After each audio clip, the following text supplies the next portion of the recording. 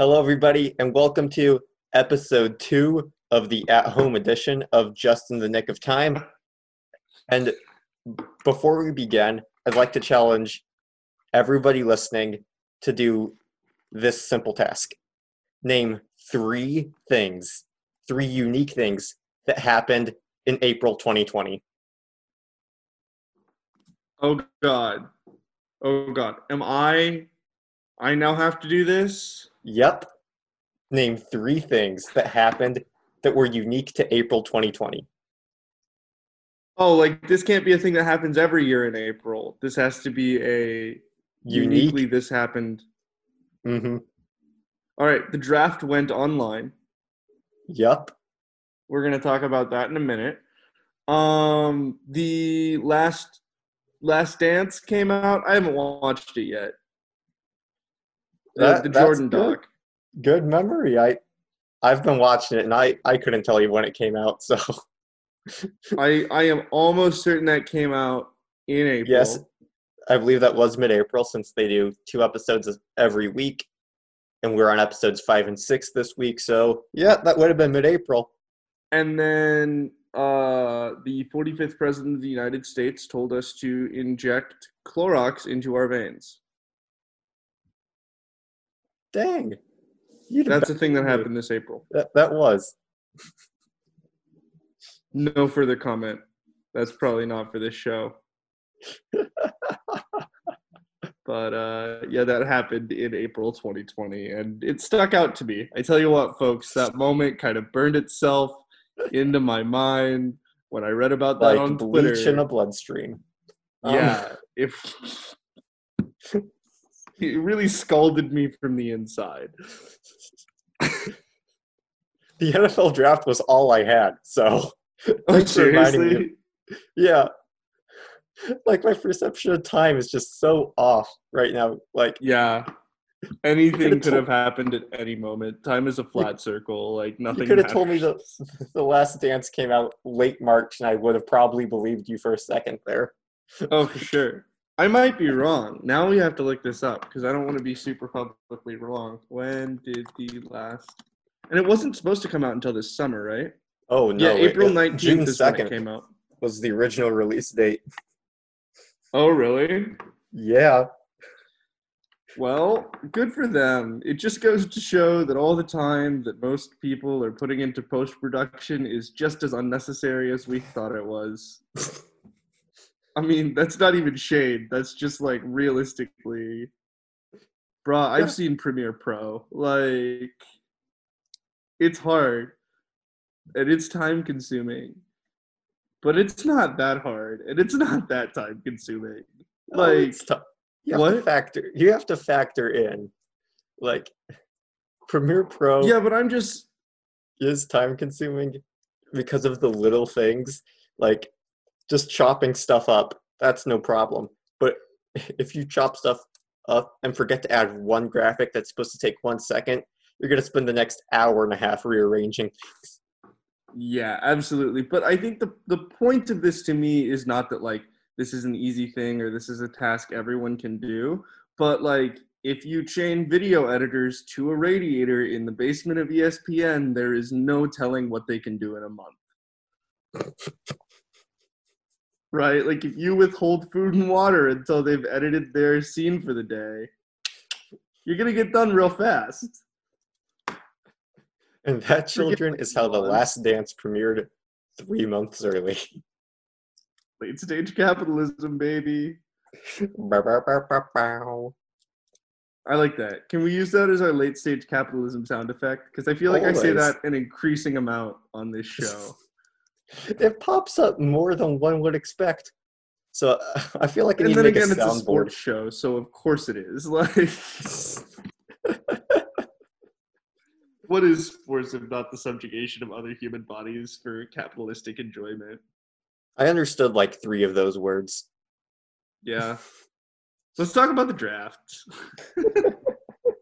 Where people are literally bought and sold. Capitalism. So this year's NFL draft was the first draft ever held completely remote, virtual, from Roger Goodell's basement and the basement of hundreds of draft picks countrywide. And I gotta tell you, I think with the circumstances, they did a good job making it a television event. Not a Oh, great absolutely. job, but it was not a train wreck, and that both delighted me and disappointed me greatly.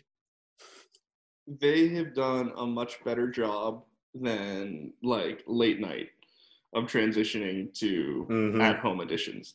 They have done a much better job than this podcast of transitioning to at home editions. Shout Uh, out to Jimmy Fallon, though. His show has actually improved since it's gone home. well, there was nowhere to go but up.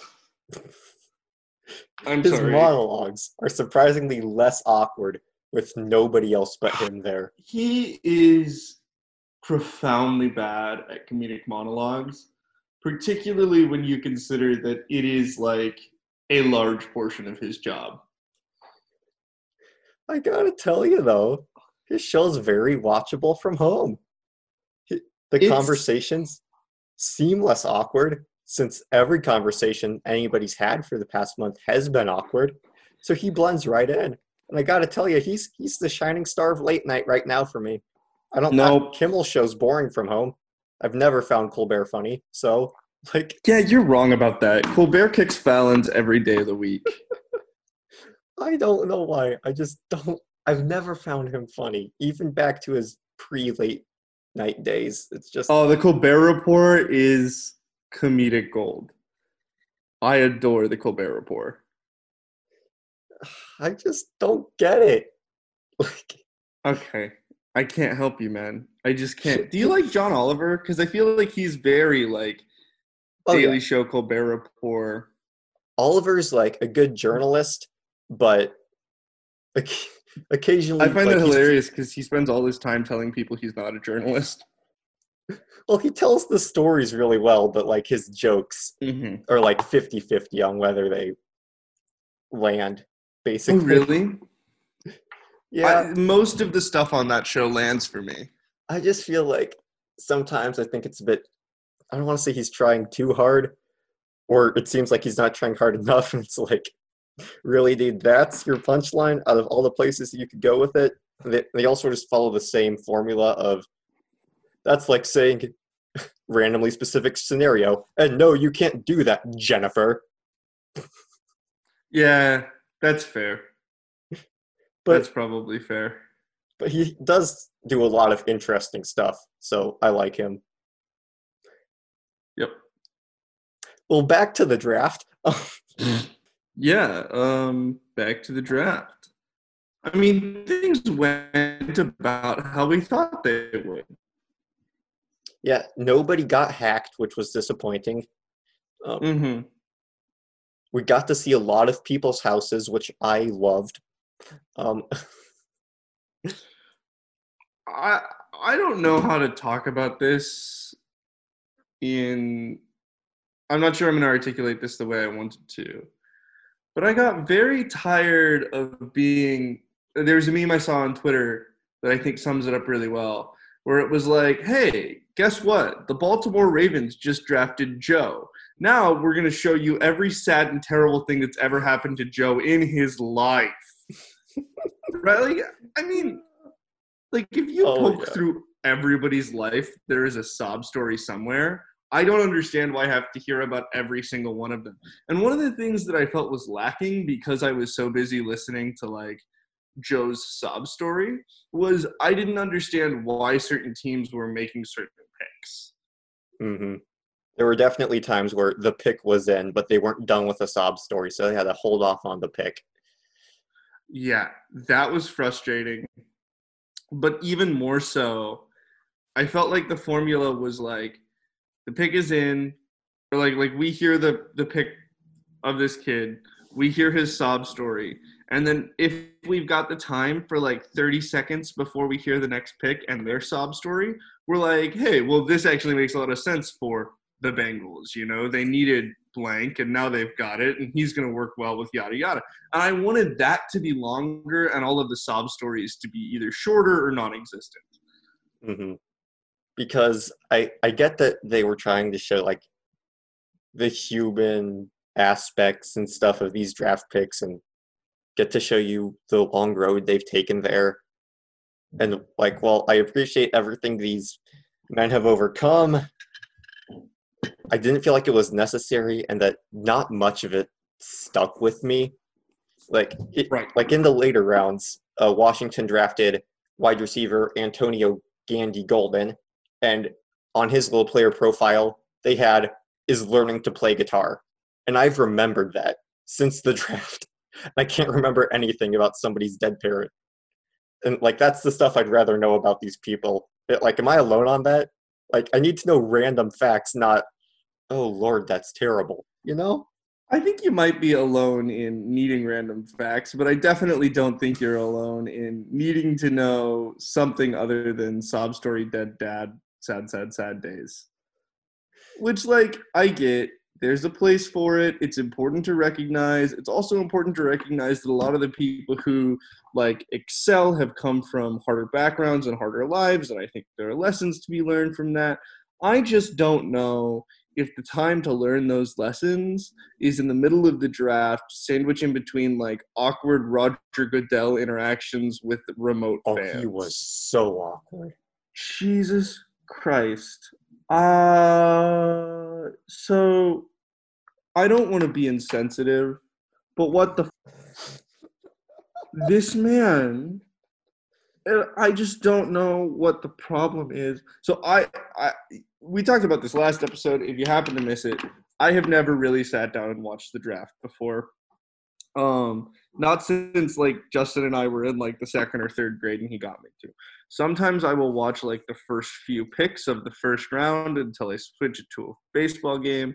But as we said last week, there was no baseball game this year. So I watched a lot more of it and I enjoyed it.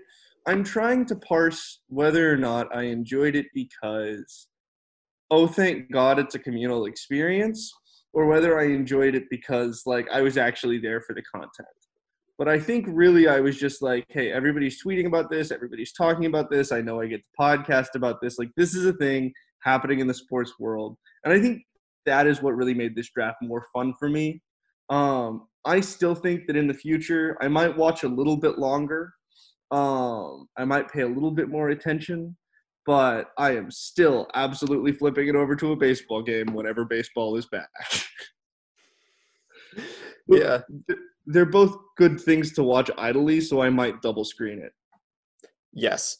Like, the NFL draft is prime to screen material in any given year. And even this year, like, towards the later picks, I was like playing a board game with my family while keeping an eye on the TV, you know?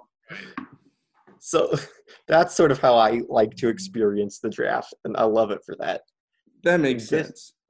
To circle back to good old Roger Goodell.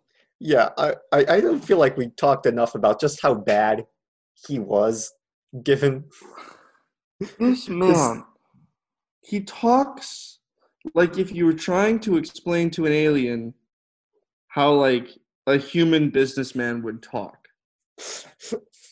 Like, he just, oh my God. You know how they're always, like, in PR and, like, public management, they're always like, you know, you want to be approachable. You want to make sure that people can feel like they can grab a beer with you. eye contact. I honestly think, and I say this with relative certainty, there is no one in the world, living or dead, I would less like to grab a beer with than Roger Goodell. I don't, oh God. He can't be that bad in person. Like, this man is a very powerful man in football. He controls an ungodly amount of power. He is wealthy beyond measure. Like, surely this man has some level of worth past just like the baseline worth you get for being a human being, right? Like surely he has accomplished things and made people like him and like done stuff. But damn it, if it was impossible to see that watching that draft. I have a feeling that he just sort of goes into corporate mode whenever the camera is on. So Oh, but honestly, like the parts of him that I remember from past drafts in person were less awkward and less clunky. Oh yeah, like when a draftee would give him an extra big hug or something, he would seem to like generally be like, oh, like laugh along with them and show actual human emotions.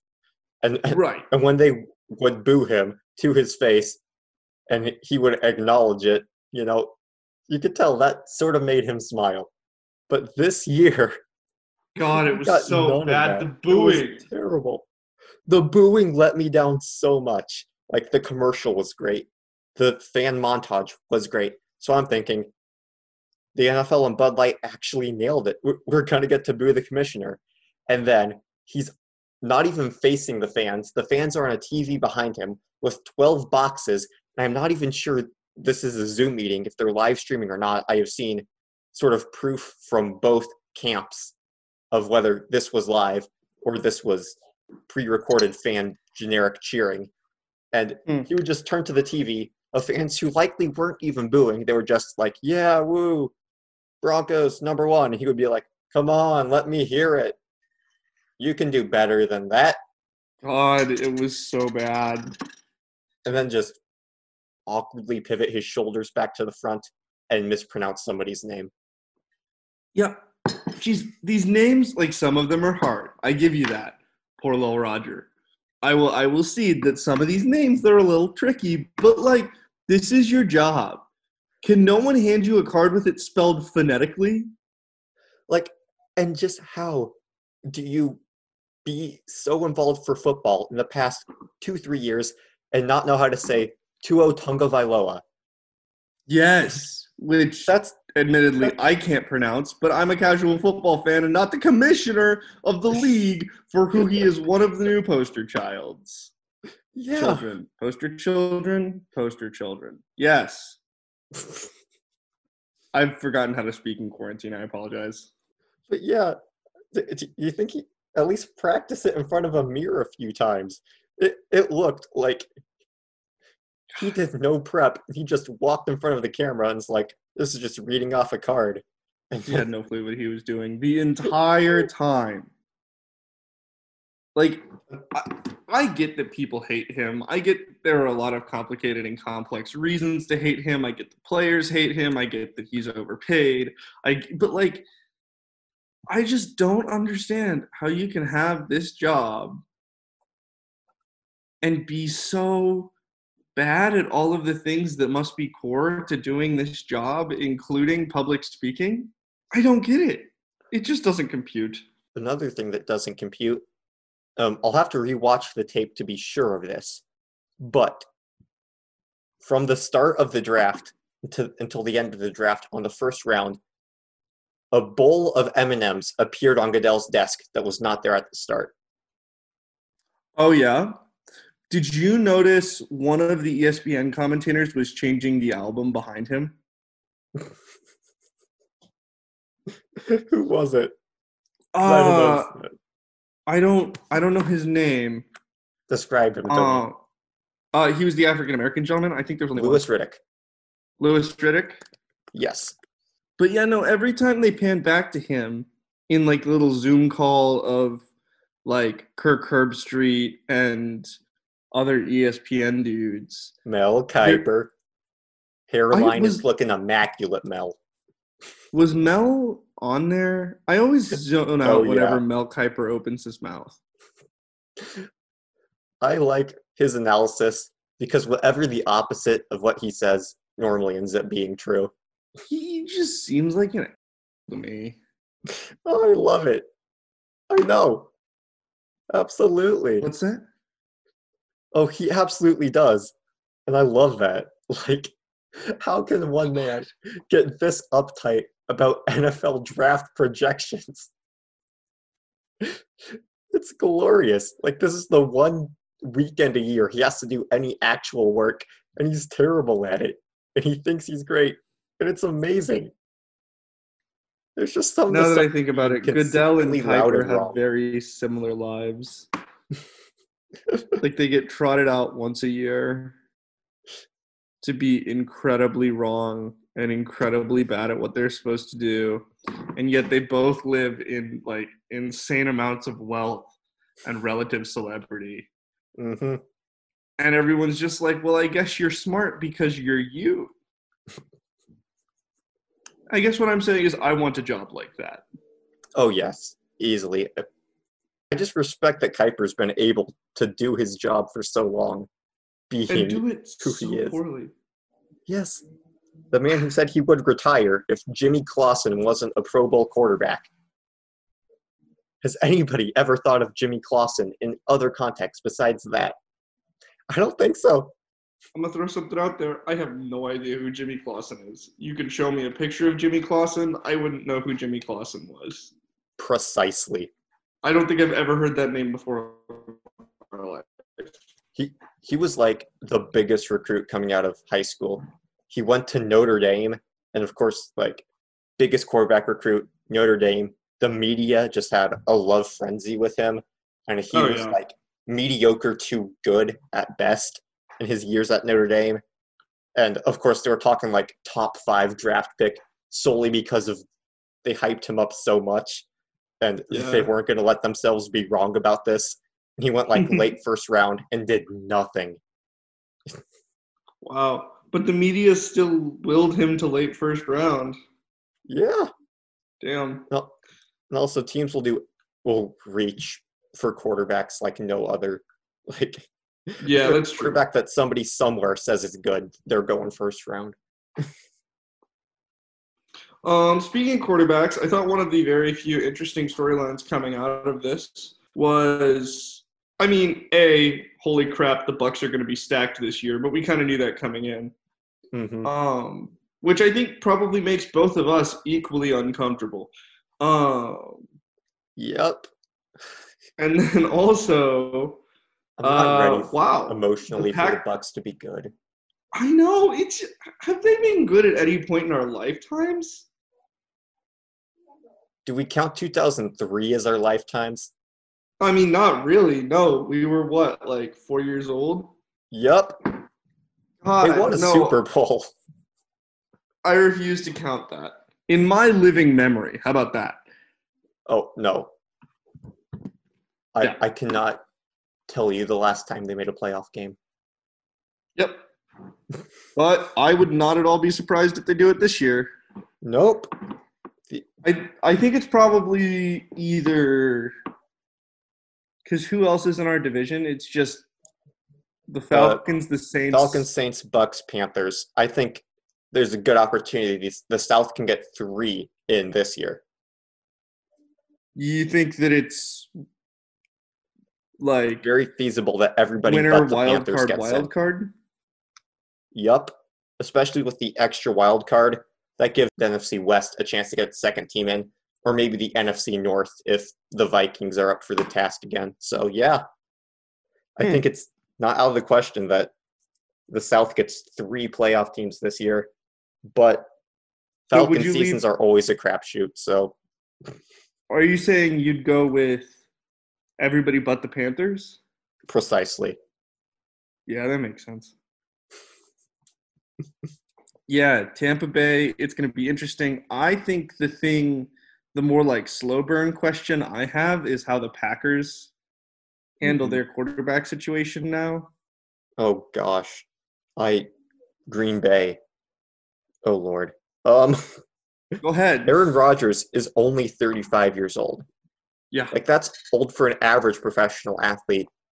But quarterbacks, especially superstar quarterbacks like Aaron Rodgers, 35 is not he's going to retire in 2 to 3 years. Let's draft his replacement for him to mentor now. Rodgers very well could have 5, 6, 7 years left in him. Right. One of these two guys is going to end up screwed out of some time that their talent owes them. Mm-hmm. And, like, that's just how it is. Hear me out, though. I'm a former recovering kind of like closet Colts fan. I was a big fan of them when Peyton was there, and I decided not to follow him to Denver and then regretted it. But I'm curious if people are getting more skittish about franchise quarterbacks after the Andrew Luck debacle. Is That's not a there, bad point. like, and I think in Rodgers has been personality, hurt before. in situation, in demeanor, Rodgers and Luck are fairly similar guys. Both Hmm. smart dudes, both really chill, both have things going for them outside of football. Neither of them, like, they both seemed, and this more Rodgers than Luck, but they Luck. both seemed like serious competitors. Luck was always a little bit like there for the ride, which I think, as a Colts fan, was really frustrating because it's never fun to sit there and question whether or not your quarterback has the want to. Hmm.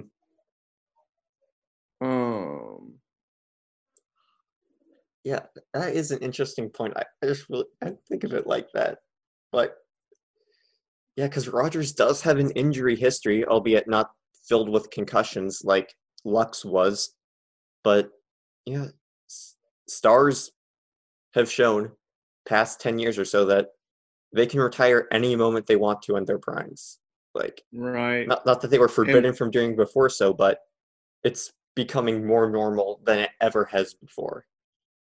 But man, and that doesn't mean I'm sorry. going to be less mad if I'm Rogers. Like, gosh. Oh, I'm pissed. I am royally pissed. I don't even know, like, do I reasonably try and jump ship? And if so, where do I go?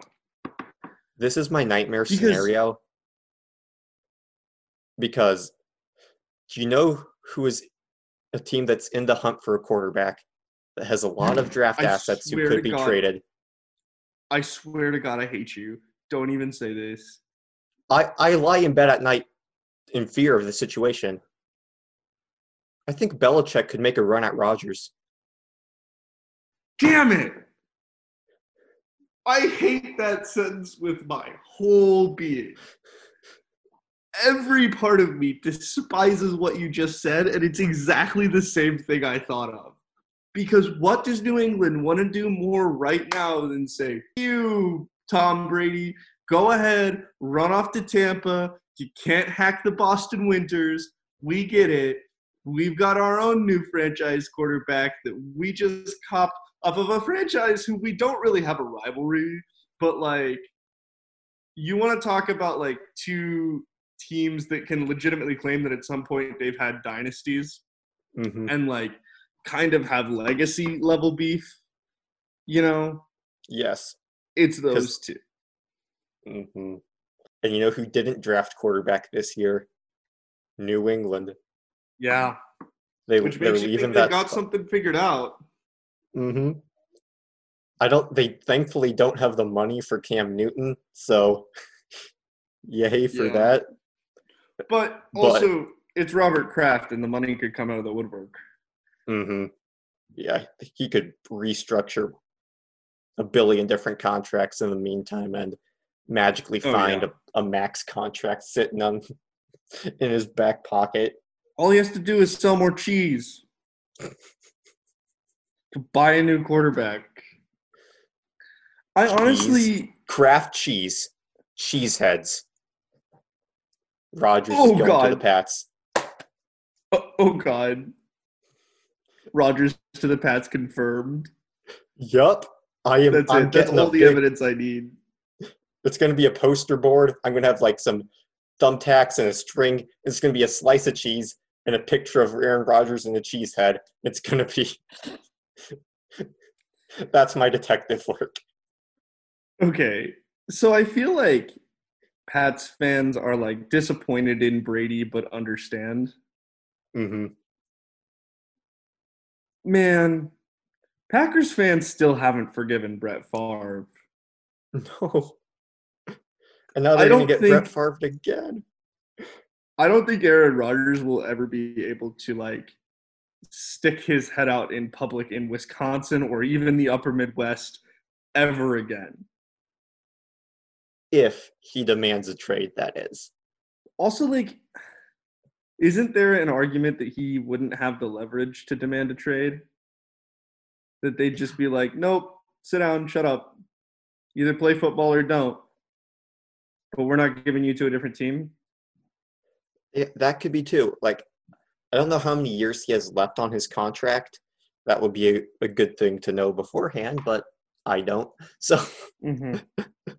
so maybe they're just going to wait until his contract's up and then slide the new guy in.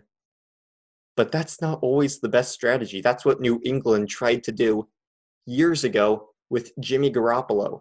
They drafted him second round as sort of a guy for Brady to mentor. So when Brady retires, which they assumed at that point would be like 2016, 17, then Garoppolo can pick up where he left off after a couple of years of Brady training him. Brady went on to win like 2 Super Bowls in the time span where they thought Garoppolo would be starting. So Garoppolo left and then he doesn't, not exactly leads, but was the quarterback of a Super Bowl participant 49er team. So Right. either way, one of the quarterbacks that they drafted is going to leave before Aaron Rodgers' career is over. Before his career is over, one of those quarterbacks will not be a Green Bay Packer. And I don't know who it is at this point. That all depends on if Aaron Rodgers is truly that good, where they, like Brady showed himself to be, where we have no choice but to keep you on our team and let our draft project go because you're just way too good to let go. Yeah, I don't know. It's a mess. I honestly just don't know enough to be able to articulate what I think is going to happen. Like, I'm just not there yet. True. It's such a crapshoot at this point. Absolutely. That's the whole point of the draft. Nobody knows anything. The points are made up and the score doesn't matter. Yep. But man, Roger Goodell was bad. So yeah, God, that was terrible. Well, I'd say that about wraps up the draft coverage. Yeah, I can't think of anything else about the draft. I really thought we desperately needed to cover. Yeah. We should be set on the draft. What's next? So as we've mentioned on this show, we've been quarantined for what feels like an unspecified amount of time, given just how it's gone out the wayside. So, just how have you been filling this time of don't go outside? Well, so I was doing pretty good until this week because the state considers me an essential worker, which is fun. Essential workers gang. Oh, yeah, you're an essential worker too? Yup. Hell yeah. Nice. So I have been going to my job at the Lincoln Journal-Star. Please subscribe. And that's been fun and was good to get me out of the house. But because we've cut back, or we've had such aggressive cutbacks in ad revenue over the past, few weeks, we expect a pretty slow second quarter. So everybody at the papers had to go on furlough for 2 weeks during the second quarter. And this is my first week of furlough. This past week that we've just gotten done with, I go back on Monday. And oh my God, have I been bored. Dear Jesus. So, things I have been doing. I'm sure we will talk about Tiger King. It feels mandatory. I feel like every sports reporter in the nation has just become a Tiger King correspondent instead. I have plans for that in an episode. Mid-episode? No, not this episode. Because you know how we've never got to Crazy Crab, and that's been a chop and block story for a while. And then we texted back and forth about the drama of mini horse versus pony classifications. And then there's Tiger King. So I just think we just need one more random animal story. We could just make that an episode of just random animal stuff. Huh. That's my plan. I love it. Yes. I adore it. I can't wait. And you know what we'll do? We'll get a Patreon and we'll make it a Patreon exclusive.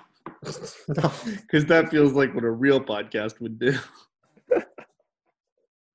Make their best episode ever and then never let anyone listen to it. We just always refer to that episode. Over $5 to listen to a podcast.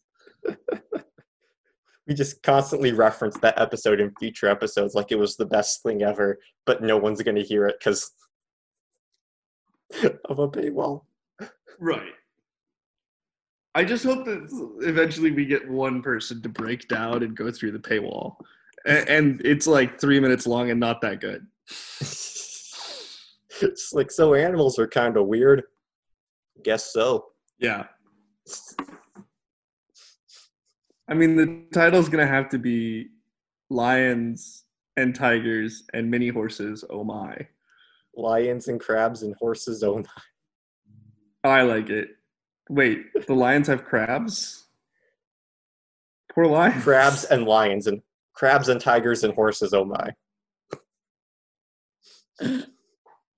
See, but I feel like that could even imply that both the tigers and the horses have crabs. Okay, but it's not the disease, and it's not an actual animal. It's a person in a crab costume. So, oh God, that might be worse.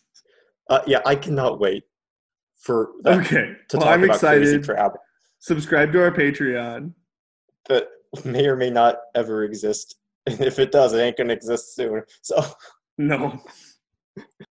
All right. So what have you been doing in quarantine? Yeah, so I have been playing. I got Xbox Game Pass as soon as this thing started because I knew I was gonna need that. Which has been cool. I've gotten to try a lot of games that I wouldn't have like bought myself, but now that I'm like on Games Netflix, I'll try them. And some of them have legitimately been the best games I've ever played. So I know you mostly play sports games. Yep. Game Pass has a few of those. I tried 2K, NBA 2K20. Mm-hmm. I have never been able to get as into 2K as you. Well, I have a very weird way of playing 2K that not a lot of people do. So, right, which is like throw together like made up teams, right? Absolutely. That's how I've been spending my time, is devoting an ungodly amount of time to my made up NBA 2K league that I've been sort of trying to manage for like 10 years. And this is the most time I've ever had to work on it. And yeah, I've written detailed scouting reports on teams that don't exist. So like, I love it. I adore it. What else have I been up to? I bought Stardew Valley because I didn't want to break down and buy a Switch and buy Animal Crossing, but it seemed like fun to like grow plants and chill out in a video game. So Stardew Valley is like similar to Animal Crossing. For legal reasons, we're going to need to specify that what type of plants these are that cause you to chill out. Oh God, no! I've seen mods where you can grow marijuana, but no, I am not growing marijuana in a video game. I have considered those mods, but it's hard to mod on a Mac, and that's the only thing that's stopping me from growing ganja in this little farming simulator. It's pretty great. I really kind of want that mod, but it is what it is. I watched The Last Tsars, which was really good on Netflix. It's like a historical series about the last Tsars of Russia and the Bolshevik Revolution. Shout out Russia. They're good at naming things. Tsars, Bolsheviks. They really are. Yeah. Peaky Blinders. I'm still working on that show. That one's real good. And I watched this before, I guess it was early quarantine, but everyone should go watch the English Game. Especially if you like soccer. Really, really good. Same guy who did Downton Abbey, but it's a totally different feel. So. Heck yeah. And then I found this dumb little app called Tap Sports Baseball. Oh my gosh. I used to play that. I played like the 2018 version and I took a year off and now I'm back and I'm literally playing it as we speak. And I can't stop and I wish I could. But here we are. I'm an addict. Hi, my name is Nick, and I'm admitting I have a problem. Yep. It's bad. I've been playing an unfathomable amount of True Skate. It's the skateboarding app. And I don't know what it is about skateboarding games, but I can play those for as long as I can, physically can, without getting sick of it. Skateboarding games are so much better than actually skateboarding. Oh, easily. Because you're not bound by the laws of physics in these things. I can just swipe my board and it'll do whatever. Yep. I'll just watch it spin around a bunch of times. And I listen to podcasts while I do it, since my podcast listening habits are kind of weird since quarantine. Podcasts are things a lot of people listen to while they're doing other things, other productive things.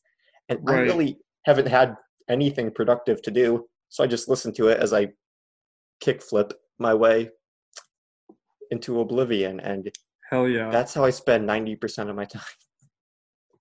What podcast you listening to right now? A lot of Dan Le Batard's show. I need to And- start that one. I love it. I heard a rumor he might get the axe. Yep, I've heard that too. How you feeling? Yeah. Gosh. They addressed it on the show, and Dan and the whole crew have 2.5 years left on their contracts. So Mm-hmm. I guess now's not the time to worry about that. And is what they sort of reassured their audience.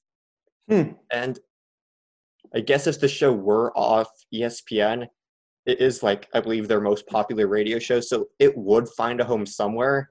But my main worry with that, I'm not worried that the show as a whole is going to get canceled, but just so much of the show, and if you'll listen to it, you'll know, is that the whole thesis of how the show works as well as it does on ESPN is Dan doesn't like to play ESPN's game, and he'll try to get away with as much as he can, and then the rest of them, his crew, will try to get him back and keep him in check almost. That's a big part of the show. Dan. Can you give me an example?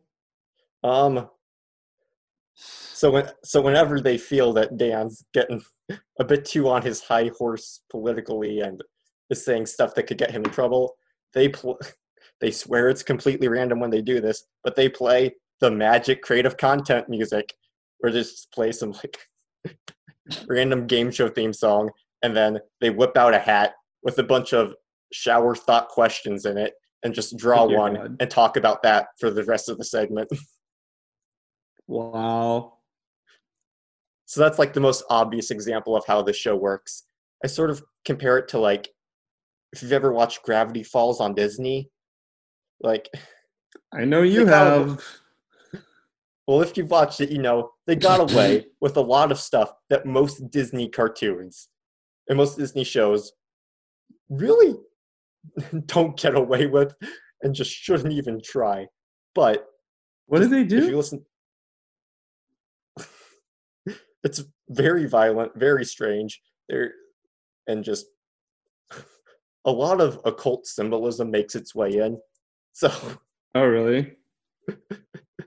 Love that. Yeah. Love that for them.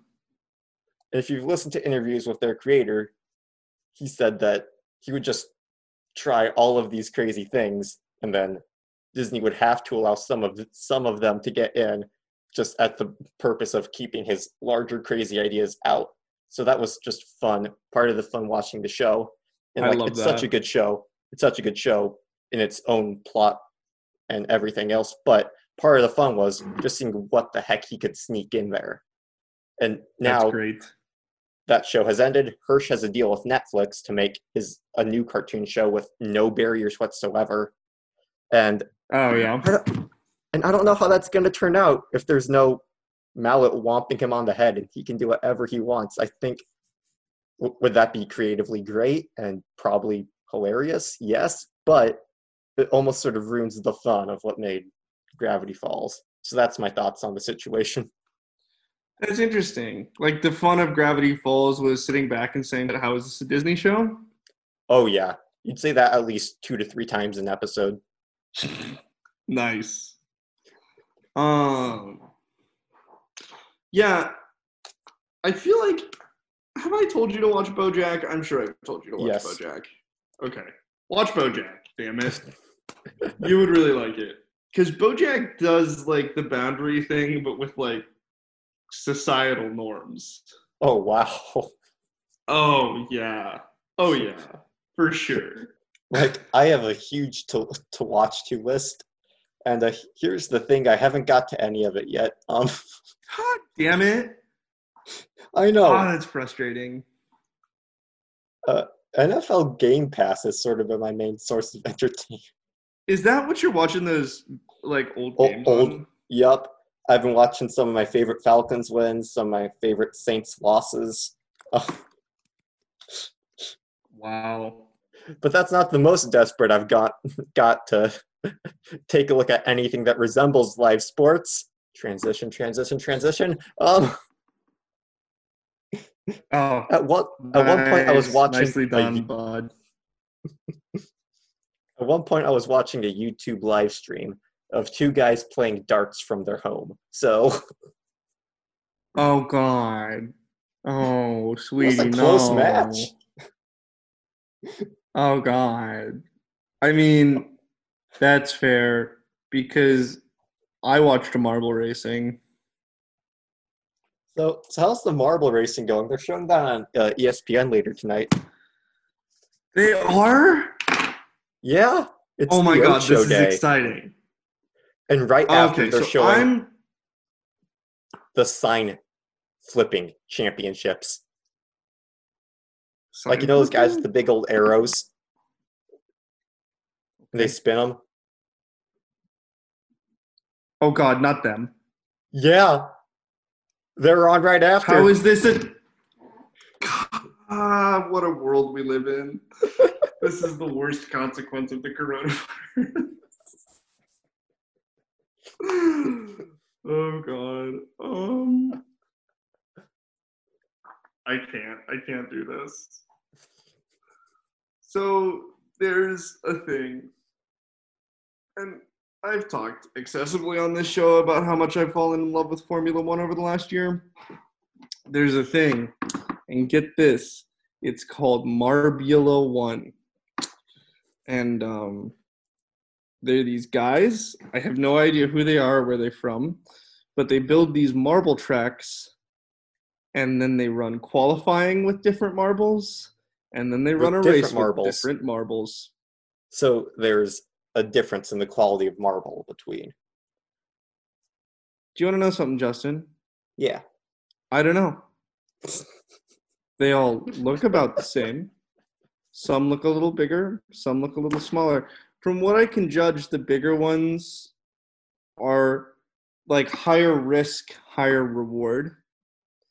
Because like it's more likely that it can like push other marbles out of the way and also has like obviously more gravitational pull to get to the bottom of the track. However, it also is more likely to get caught up on things. Ooh. So the ones that to me look slightly larger seem to get into more trouble, but also make more overtakes. I don't know how to describe the experience of watching this and how it makes me feel about sports in general. But I'll just say this. I was alone in my house the other day.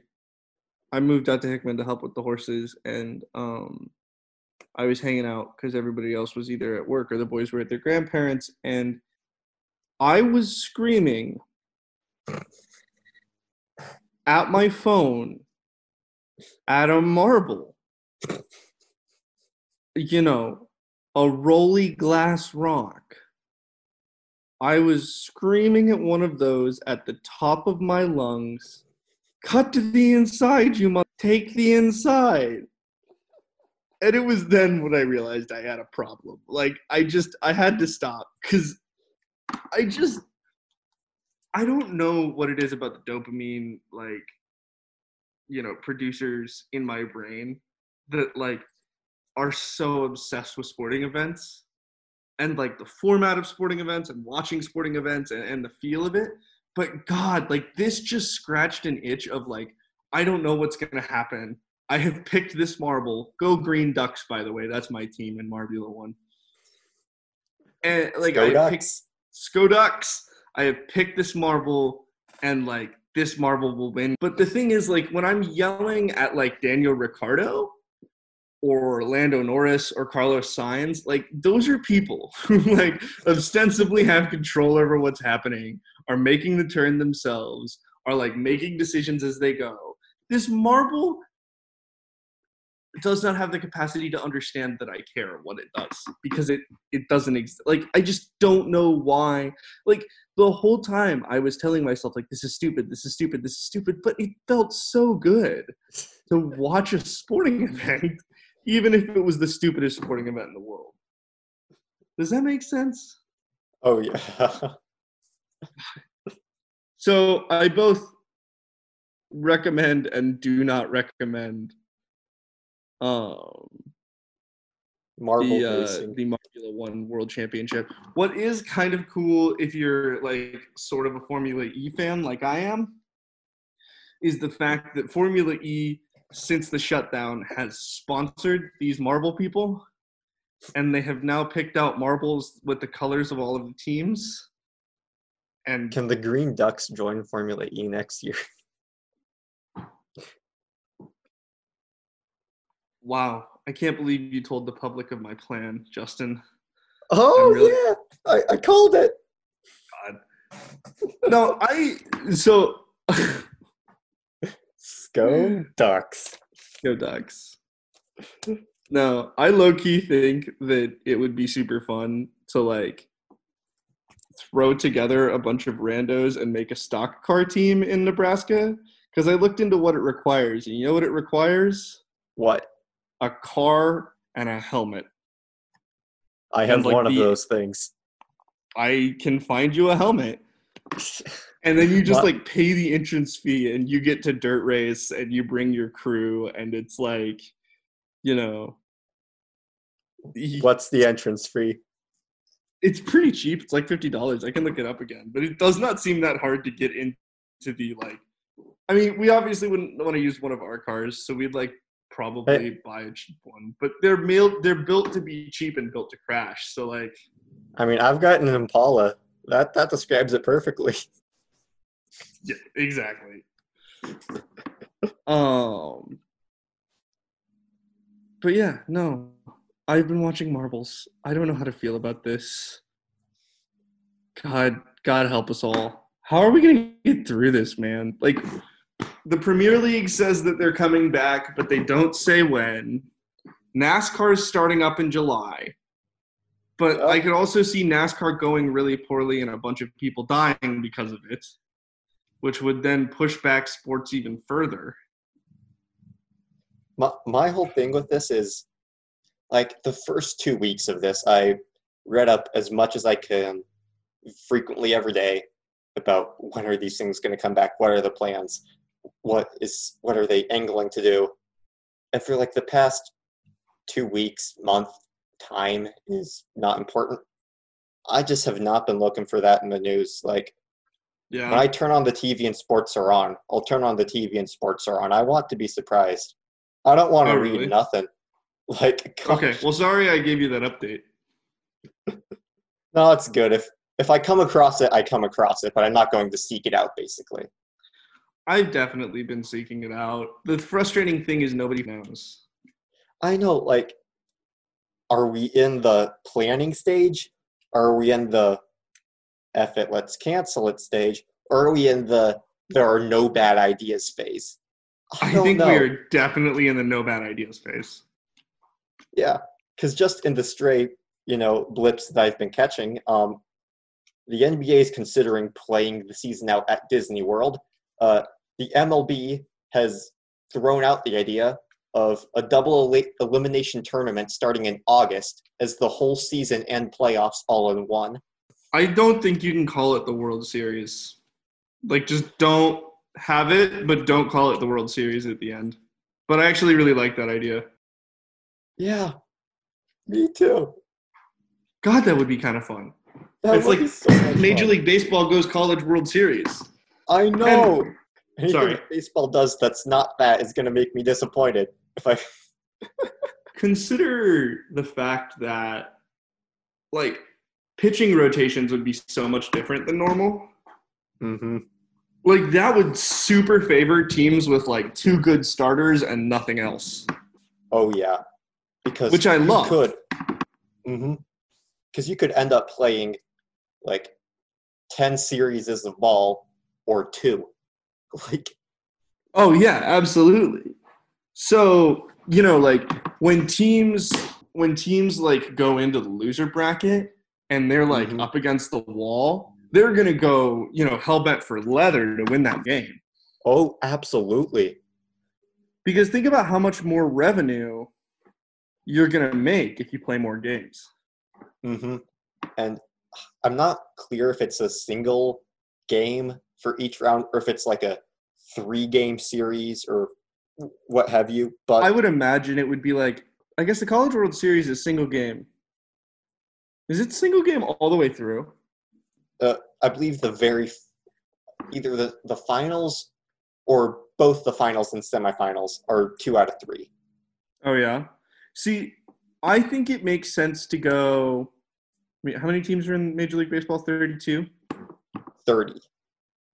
If we start in Third. August, I think we could 2 out of 3 it a double elimination and finish up around late October. Yeah, because the thing is you want a lot of those games to be on the front end. Because I was thinking what you'd normally want to do is like slowly ratchet up and be like 1 game, 3 games, 5 games, 7 games. Yeah, that's not a bad idea either. Here's the thing. Now you're dealing with both like the top bracket and the losers bracket. So then, okay. Well, this is true of both. So if I have a series against, like, let's say the Sox play the Orioles and the Yankees play the Rays. Let's say the Orioles lose that series and the Rays lose that series. Do those two, assuming they're in the bracket and would hit each other, then go play a best 2 out of 3? Or do they just play 1 game in the losers bracket to move on? I like the 1-game idea for that. I'd say Oh, yeah? 2 out of 3 for the first round, and then once you get into the losers bracket, it's 1 game for your life. Not only would that make the losers bracket must watch every time, but it would give the winner of the losers bracket some extra days of rest and end up making the postseason results a whole lot more random than they'd be otherwise. Yeah, but other teams would about that randomness. But if the regular season is the playoffs, I don't think you have a right. Oh, yeah? Like, I assume the seeding would just be random if there is no regular season to determine the playoffs. I assume it would just be random. And since there's an odd number of teams in each league, there'd have to be at least 1 interleague series going on. I propose like Sox Cubs or like have some Subway series going. I like Sox Cubs. My first thought was Yankees Mets. Yeah. The Yankees and Mets need to play more often. Mm-hmm. I would cheer for the Mets. What's that? I don't like the idea of like Yankees beat the Mets and we have to play through the NL side of the bracket. That wouldn't seem right. Well, but then again, I'm very, very biased. Okay, let's throw and I this assume out Cubs here. fans would feel the same way. Oh, absolutely, because, yeah. But I guess they'd play through the AL side, respectively. But Here's my thing. First of all, we're presuming that we still care about the National League and the American League. What I would say is let's just randomize it. And if you don't like that, screw you. And everybody's using a DH because there's 2 types of baseball, the National League and correct. I'm sorry. Like, the DH is the best thing to happen to baseball. Spherical objects. But Bartolo Colon batting. That's my I- counterpoint. No one wants to watch a pitcher's hit. I What? do. Well, okay. Not, No one in not their because it right makes the mind. game better, but because it makes it funnier. It does make it funnier. I will absolutely admit this to you. But they're so bad. I know. God. I like the way it's set up currently. Like, I like watch the DH baseball idiosyncratic, like. most of the year, and I Uh-huh. like dipping my toe into pitchers hitting every now and then. Yeah. Or Yeah. compromise. We have the DH, but the DH has to be the starting pitcher, or at least pitch an inning. No. No, because I'm not gonna cede any ground to you on the DH thing. You're just like, don't even try. My favorite player of all time was a designated hitter. I am not going to on the DH in any way. Okay. You know what? I still have flashbacks to when we played the Cards in the World Series and David Ortiz had to play first base, and every time we threw somebody out at first, I had to get nervous because I was just convinced he was going to drop the ball. So, like, I had to watch my hero just, like, stumble through rudimentary baseball fundamentals that he hadn't done since he was, like, a 12-year-old kid in the Dominican. And it was horrifying, and I hate it. And as much as I think it is a little bit charming that both leagues have different rules around the DH, I like DHs. I don't like watching David Ortiz try and field grounders. Long live the designated hitter.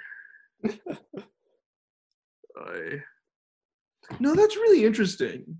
Mm-hmm. I super like the whole, like, everything's a playoff format. Oh, yeah. Because especially for baseball. Because high-stakes baseball is what makes baseball. Right.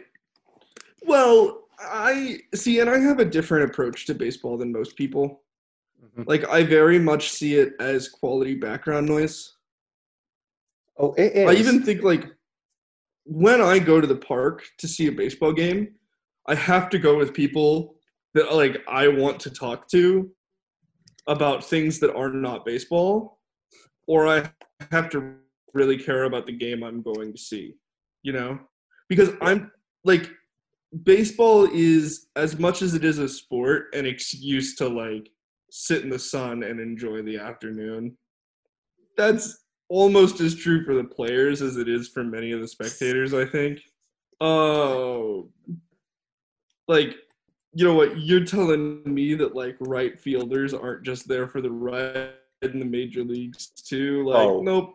They're here to catch one ball a year and hit. Yeah, like, I am a firm believer in the philosophy that any couch potato, average Joe who looks at something on any sporting event and says, I could do that, is out of their minds, except when it comes to playing right field in the majors. As long as I wouldn't have to hit, I'm not talking I about could survive hitting. A game and not get cut. You think that hitting, you could survive one game and not just get instantly cut? No. I said if I'm not hitting. Yes, okay. Yeah, so if one Yankee game this year, they stick me out in right field, they have their normal right fielder bat for me, and the hitter at the plate sees me as the normal Yankees right fielder, so there's, like, from their perspective, I'm Aaron Judge, even though I'm me. I could survive a game and not have anybody question it. I don't know if not anybody would question it. Okay, people will question it, but I wouldn't get cut from the team. And Aaron Judge would start the next game at right field. Like, if it was the right pitcher on the right day, I'm not saying any game, but if I had enough opportunities, I could have one game where I would survive. Yeah, I mean, I guess I give you that. Like, in a perfect world, you could probably make it happen. Mm-hmm. if I had 162 opportunities to have a passable game in right field, I think I could do it at least once. And we're only talking fielding. This is not you Only even fielding. attempting to stand in the batter's box. I am never touching a bat in this whole scenario. This is only fielding and only me Okay. praying to Jesus that the ball does not get hit my way. Well, sure, because in 162 games, in at least one of those games, the ball's not even going to come to right field. Yeah. Like, I just need to look like I'm backing up the first baseman a couple times, and that's it. Even then, are they going to notice? No. Right? Like, the Yankee scouts aren't going to notice. The commentator might be like, right fielder's having a bit of a, brain lapse over there, but, like, who cares? Mm-hmm. We got the guy out. Who cares? Like, yeah. The biggest problem would come, like, I just don't think, like, you think about how fast the base runners are. yes. So let's say a ball does come to you. Oh, God. Let's say that at some point in this game, a baseball needs to be hit in your direction. Let's be generous and say, I mean, like, I probably trust your ability to catch a major league pop fly. Those cannot be going that much faster than a regular pop fly. I would hope. I'm not talking about, like, a long ball that you need to catch. I'm talking like a pop fly that's, like, right behind the first baseman. Okay. And let's just assume. And I go, I got it. Voight gives me room. Yeah, like a true pop-up. I trust that, like, both of us could probably do that. Okay. But, like, let's say it's a grounder that gets past the second baseman. Closer to you than it is center field. You need to, A, see a major league speed grounder coming at you that fast. B, position yourself correctly. C, get the glove down. D, get the ball into your glove. E, not panic. F, grab the ball. G, not panic. H, throw the ball faster to first base than a major league hitter can run. Like, I give you a 50% chance to get an error and maybe a 20% chance to actually throw the man out. I am not throwing that man out. Like, from the outfield? You kidding me? Yeah. No, I'm trying to prevent a triple here, okay? I don't care how routine that ground ball is. I like the idea of you just automatically trying to beam it to third base. Just, like, seating second and being like, what the hell? This is absolutely a single level or ground out level hit. But you go ahead and take that double pal. Like, we just don't want you to score. Yup. God, I love that. Because number one, it's a miracle if I field it off the hop. And number two, if I do field it, I don't have the arm strength to get it there unless I underhand it. And, like, I'm not going to underhand it in a major league game. Right. So, like, I'm going to, like, 3-hop it to the cutoff man. And then he's going to have to prevent that triple. Oh, my God. So the first Major League Baseball game I ever went to was Cubs. I'm actually wearing the hat I got from it today. Cubs-Rockies at Coors Field. My dad's side of the family are big Cubs fans. I am a great disappointment because I decided not to suffer with them, and I actually picked a team that has won, several World Series in the time that I've been alive, and also a few more in the time before I was alive. So I copped out and picked a good team. But I'm still kind of, like, the Cubs are definitely my NL team. But this is, what year was it? It would have been, like, I think I was 13. So it would have been, like, 2012. We went to Denver to see a Cubs-Rockies game, Coors Field. And the game was almost historic because it was one hit short of being the most hits against the Cubs in the history of the Cubs organization. Oh, wow. Yeah. The Rockies had like 35 hits. It was insane. Oh my God. It was an absolute blowout. It was painful. So the Cubs have this kid whose only job is to run back and forth between the bullpen and the dugout. I don't know if the Cubbies just don't trust phones. I don't know if they don't know that phones exist. Maybe at this point, like they hadn't won a World Series in so long, they forgot time was passing. I don't know. But there's this one kid in this Cubs windbreaker whose only job it is to run back and forth. And he's a bigger dude. But damn, he was hauling it. And all I could think the entire game is like he is just running as fast as he can back and forth both times. And I'm like, I wonder how this guy would do if you put him into a game. Like, could he even survive the experience of like playing right field? And I'm talking hitting too. Like, could a mere mortal, like, or would we just die of fright and embarrassment? Can you imagine a fastball coming at you at 90 miles an hour? No. Seeing that 70 in the batting cage is that adventure golf is scary enough. God, yeah. And that's going same spot every time. Right. Major league balls are unpredictable. If I saw a 90 mile an hour, number one, I wouldn't see it because I couldn't fathom looking at a thing going that fast. And number two, these guys can curve it. They can throw a 100 mile an hour curveball now. I'm not even scared of the curveball. Knuckleballs defy the laws of physics. Major League knuckleballs hurt my eyes to watch on the television. Ah, God. It's scary, man. Another baseball hypothetical here. Sure. Do you think you could be a pinch runner? No, I'm absolutely not fast enough to be a pinch runner. But let's say they put you on first base to start every inning your team was batting. And let's say in this world, like nobody hits up. Just assuming that I can get walked every time. Yeah. For some reason, they intentionally walk you every time you're on first base. And let's give you, I don't know, whole season, I don't know how many games you want, and let's say nobody hits a home run.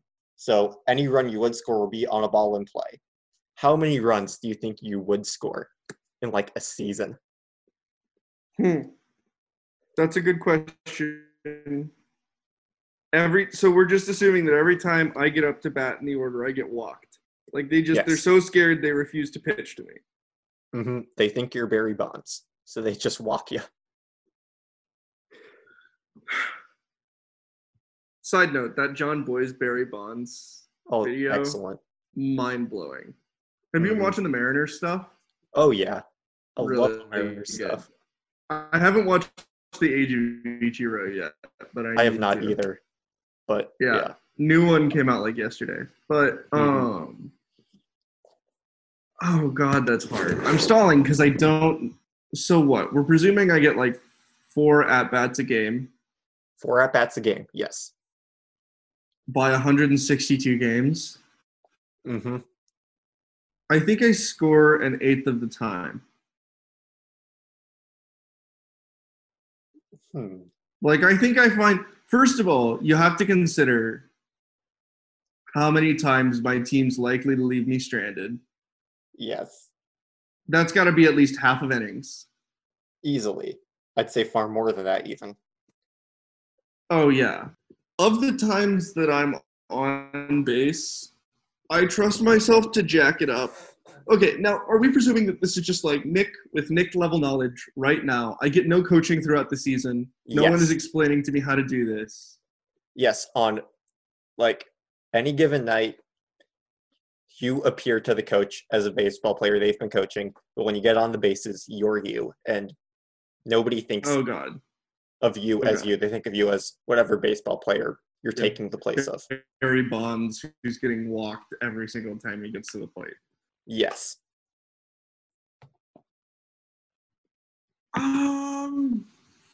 Yeah, I still think. I mean, so in some respects, a lot of the time, it's going to be really hard to jack up, even if no Mhm. one's hitting home runs. Like, I would definitely have to run it really conservatively. I would never be able to stretch like a single to third. I would always end up at second, you know? Yes. I'm taking every base I can get. Not. Oh, oh, you mean you're going to try and like stretch two out of it? No, I'm going one bag at a time. I am not taking no chances. Yeah. Yeah, absolutely. I'm going to second. I'm turning around and seeing if the hitter behind me is moving towards me. And if not, like, I'm going to fall down onto the bag and hold it like it's my childhood blanket. But, yeah, I mean, like, and I think an eighth of the time, it's impossible to pick up. Mhm. I think the rest of the time, If Prince Fielder can do it, right. Well, and I'm thinking of like, and I love him, but like Pablo Sandoval, Kung Fu Panda. great baseball player, not a real good base runner. Like, just does not exactly move gracefully. Which is one of the things I love about baseball is like you can have literally any body type and play that sport. Oh yeah. And it's really one of the only sports I feel that's true of. That and golf. I don't think you can be an elite golfer now. You cannot be like Tiger Woods good and be like a bigger dude. You lose so much flexibility and range of motion. Yeah, the sport of golf has kind of changed a little bit to where you don't see I as think many it's bigger guys. Well, yeah. I mean, like even Nicholas was still winning majors when he was getting pudgy. Patrick Reed, he's not exactly a. Yeah, but are you gonna look at me and tell me that Patrick Reed is an elite level golfer? I mean, you can be a really good golfer and be a bigger dude. Mhm. Reed is Calciavecchia, the guy I'm thinking of. Maybe Colin Montgomery. my mind just goes to that guy we took golf lessons from at Egger. Scott. Yeah, Squeaky. Yeah, he got fired for embezzlement, I think. Beautiful. If that's not a childhood in Lincoln, Nebraska, I don't know what it is. Like everyone you look up to as a child gets caught for fraud. That is the most. Or worse. I wish all of them were like caught for fraud because there's a lot of people I knew and look up to who like ended up in prison for much worse than fraud. God.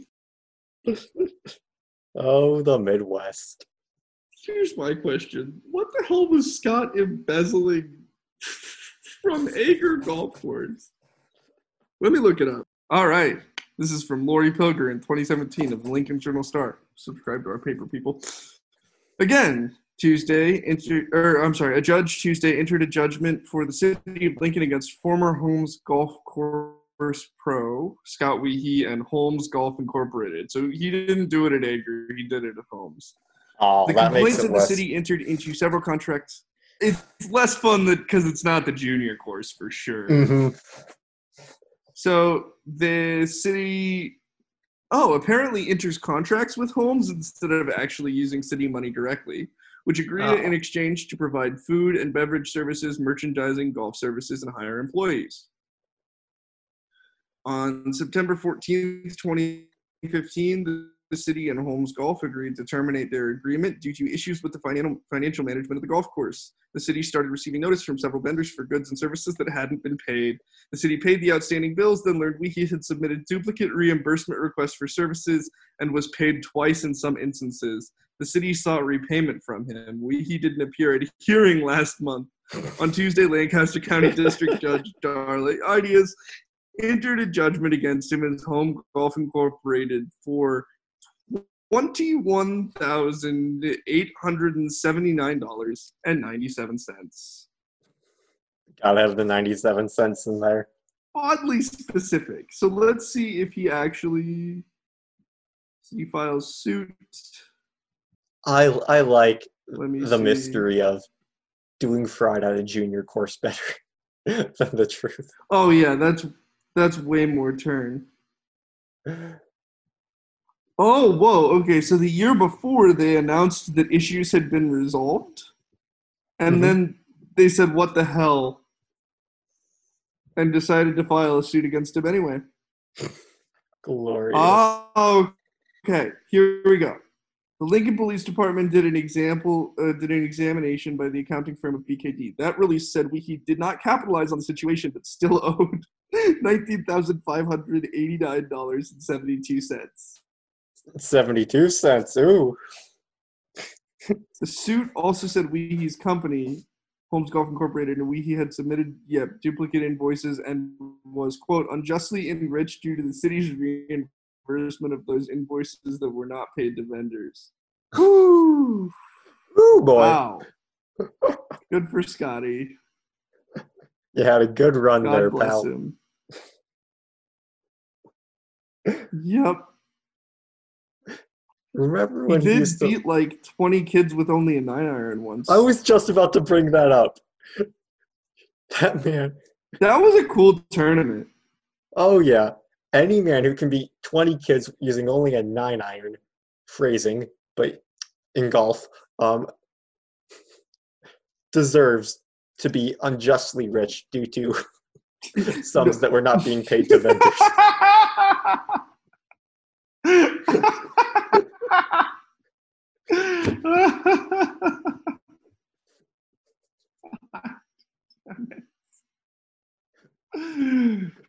I find all of that funny, and I back this. So one, no, of course he didn't beat us with a 9-iron physically, like beating the shit out of us. Oh. That would have been a lawsuit unto itself, I am sure. Do you remember that one time he like screamed at Nathan? No. Yeah, Nathan pulled his golf. He had like a rolling cart for his clubs. Oh, did he pull it on the green? He pulled it on the green, and Scott just stopped and hung him out to dry. And we were like, hi, this is our friend Nathan. He's played golf maybe twice in his life. How about you not? Mm. Yeah.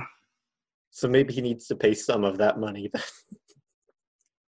Well, I think we should have known that he was embezzling funds at that point.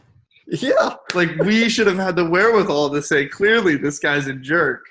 Let's see what other terrible things he's been doing. And then we should have audited him. Yes. Shame on us for not being concerned citizens. As a matter of fact, as soon as we saw him shoot darn near par at a course using only a 9-iron, we should have known something's up. Nobody's that good at something without... Man was a crook from that minute forward, for sure.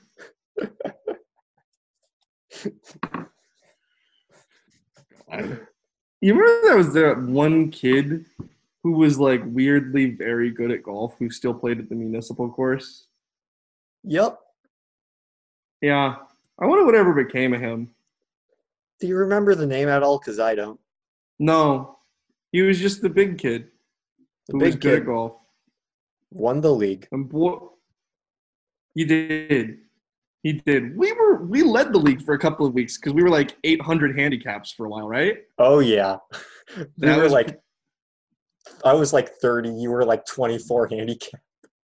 Yeah. Well, that's pretty accurate. Still, I can still probably beat you by about 6 strokes.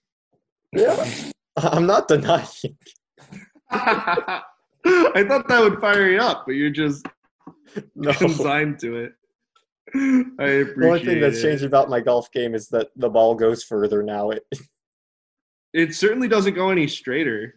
Not at all. Putting is still same as it ever was, same as it ever will be. Yeah, I think my only advantage every year is I can putt and I can actually pitch the ball. Oh, God. I cannot pitch at all. God, you just can't get up and down, man.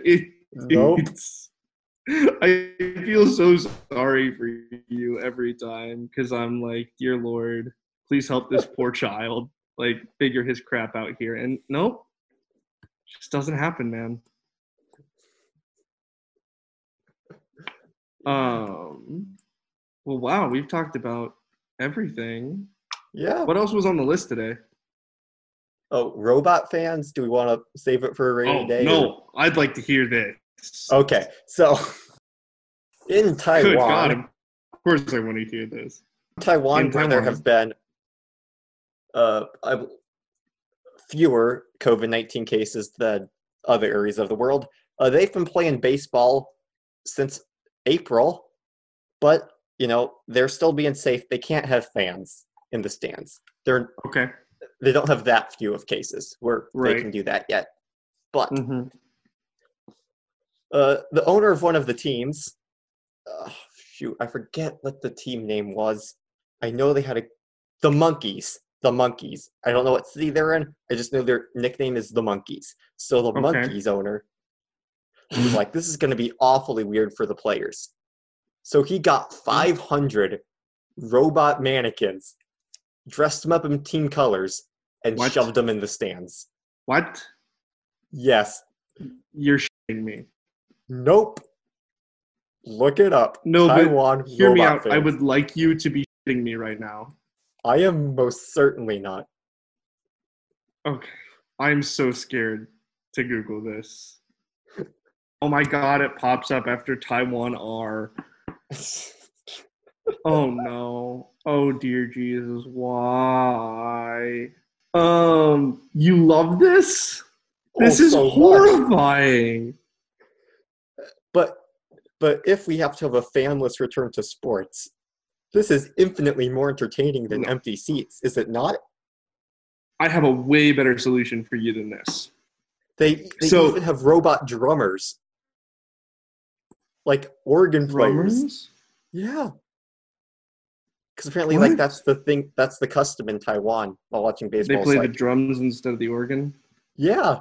And they got robots doing that too.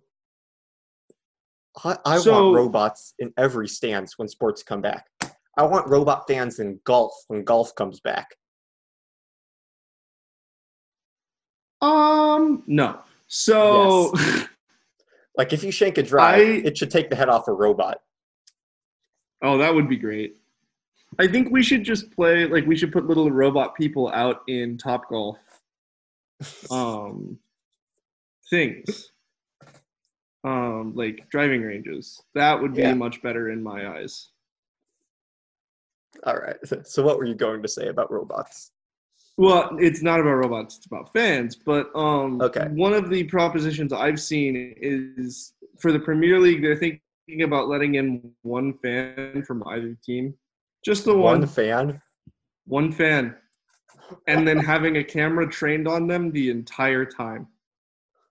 Because what I really look at in fans watching sports is for reactions.